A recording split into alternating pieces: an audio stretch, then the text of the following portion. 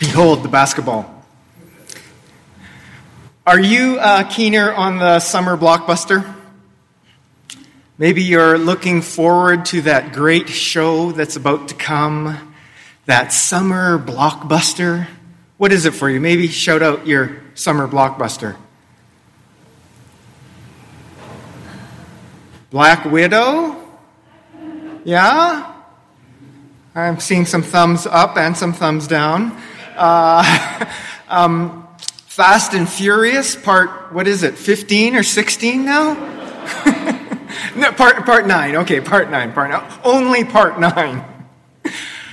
Or how about that 90s reboot, Space Jam, the new legacy? Come on, LeBron.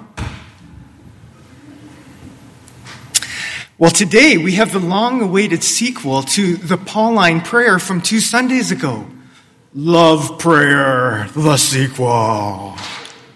In a world with fading hope, with little consolation, comes love prayer.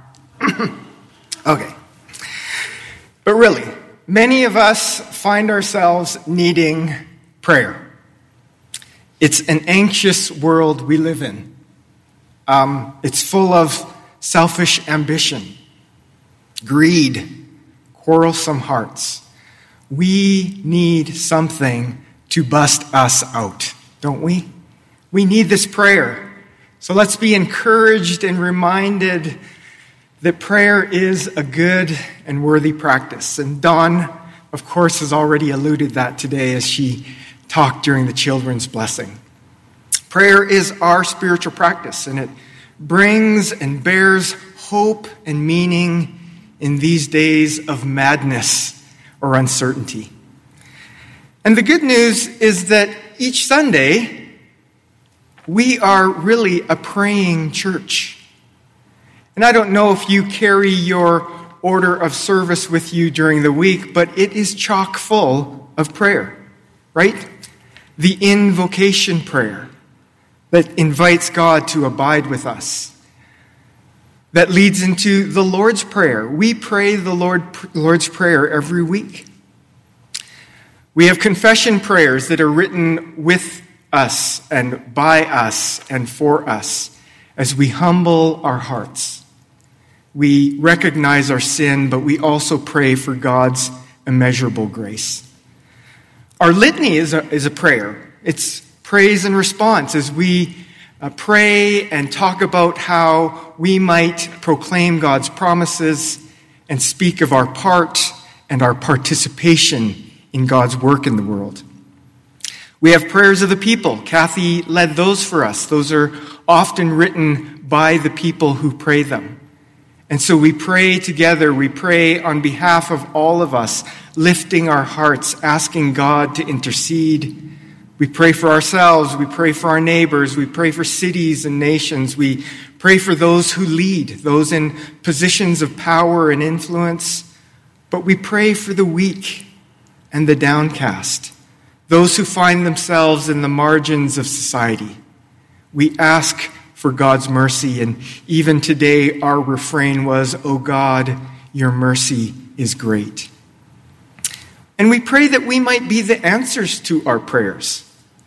We pray that as we go into the world, and that's what our sending prayer is all about. As you go into the world, might we and you be the hands and the feet and the heart of Jesus. We pray for our offering, the gifts, the tithes that we bring into the house of the Lord. We pray that prayer of gratitude. And we give thanks for God's empowering of God's people to empower and sustain the work of our church in this city and in the world. So we pray in lots of ways, and maybe that's an inspiration for you not to toss your order of service into recycling too quick, but to carry these prayers with you as you go into another week. And then we always close all these prayers with a threefold amen. Amen, amen, amen. Let it be so. Let it be so. Let it be so. So we pray lots, and I wanted to simply remind us of that and the rich prayer life that we get as we worship together from week to week. Our liturgical rhythms and our prayers give us strength for the journey. So it's good for us to then read prayers and hear prayers like we've heard today, this prayer from the Ephesians letter. This is the hinge point in the Ephesians letter. All this talk of God's providence and awe-inspiring capacity, God's generosity, is wrapped up in this prayer. And this prayer will then propel this letter forward into the next 3 sections. And we'll continue to learn of these practical exhortation that the Pauline community talks of. 5 more Sundays in Ephesians. So if you're reading through a book of the Bible this summer, Ephesians is your book or your letter. And Paul and the Pauline writers start with humility in this part of the prayer. I bow my knees, and I pray that the riches of God's glory may be strengthened through you, through God's Spirit. So let's not move too quick from I bow my knees, right? Because bowing is really is a posture of humility. It's a posture of, God, I realize that you are God and I am not. You are the protagonist of the story. And so even if you get a chance this week to pray, well, we'll all have chances to pray, but when you pray this week, might you include some posture in your prayer? And get on your knees and recognize your vulnerability and defenselessness, but how God's power will strengthen you, sustain us. And so this prayer starts on its knees. And then we read and hear of the phrase that I think is the heart of this prayer. And it's actually the heart of the first half of this letter. I pray that Christ might dwell in your hearts through faith, as you are being rooted and grounded in love. This is the heartbeat and the lifeline of the Ephesians church and their prayers. They're being pressed in on every side by divisions or factions, hostility or intimidation. And so their prayer is this, boiled down to a simple phrase, O Christ, dwell in our hearts through faith. It's not a faith in themselves or by their own strength. It's the faith and the faithfulness of Jesus working in them. Dwell it in our hearts through faith. Root us and ground us in love. I invite you to pray that prayer with me. O Christ, dwell in our hearts through faith. Root us and ground us in love. O Christ, dwell in our hearts through faith. Root us and ground us in love. I encourage you to carry that prayer in your heart this week, because I'm sure there's lots of stuff taking up space in our hearts these days, right? And even as you pause and maybe breathe for even a few seconds, you can sense those things that swirl around in your heart today. Things that challenge you, things that frighten you, things that concern you, things that bring you gladness and joy. O Christ, dwell in our hearts through faith. Another question you might ponder as you're praying that this week is, what is rooting me? Or what is rooting us? What's grounding me these days? Is it my social media feed? Is it whether I got a text back from so-and-so? Or is it that I have enough blank money, funds, resources? What's grounding us? What's rooting us? Carry this prayer with you. O Christ, dwell in our hearts through faith. Root us and ground us in love. Because as we pray this prayer, we see the promises in this prayer. We, the saints, together will comprehend the love of Christ and be filled with the fullness of God. Now, that's not a magical formula, but it's a promise from God's Word and God's Spirit that God will show up in Christ as we pray. Christ's faithfulness living, dwelling in our hearts as we are rooted and grounded in love. That's spectacular news for us. For summer travelers who may be a bit weary, we who are relying and rejoicing in the faithfulness of Christ. So, I think we can think of some ways we can live out of this prayer. If this is a prayer of love, then the measuring metric is love. I thought of that familiar hymn or spiritual song, "They will know we are Christians by our love." They'll know we are Christians by our love.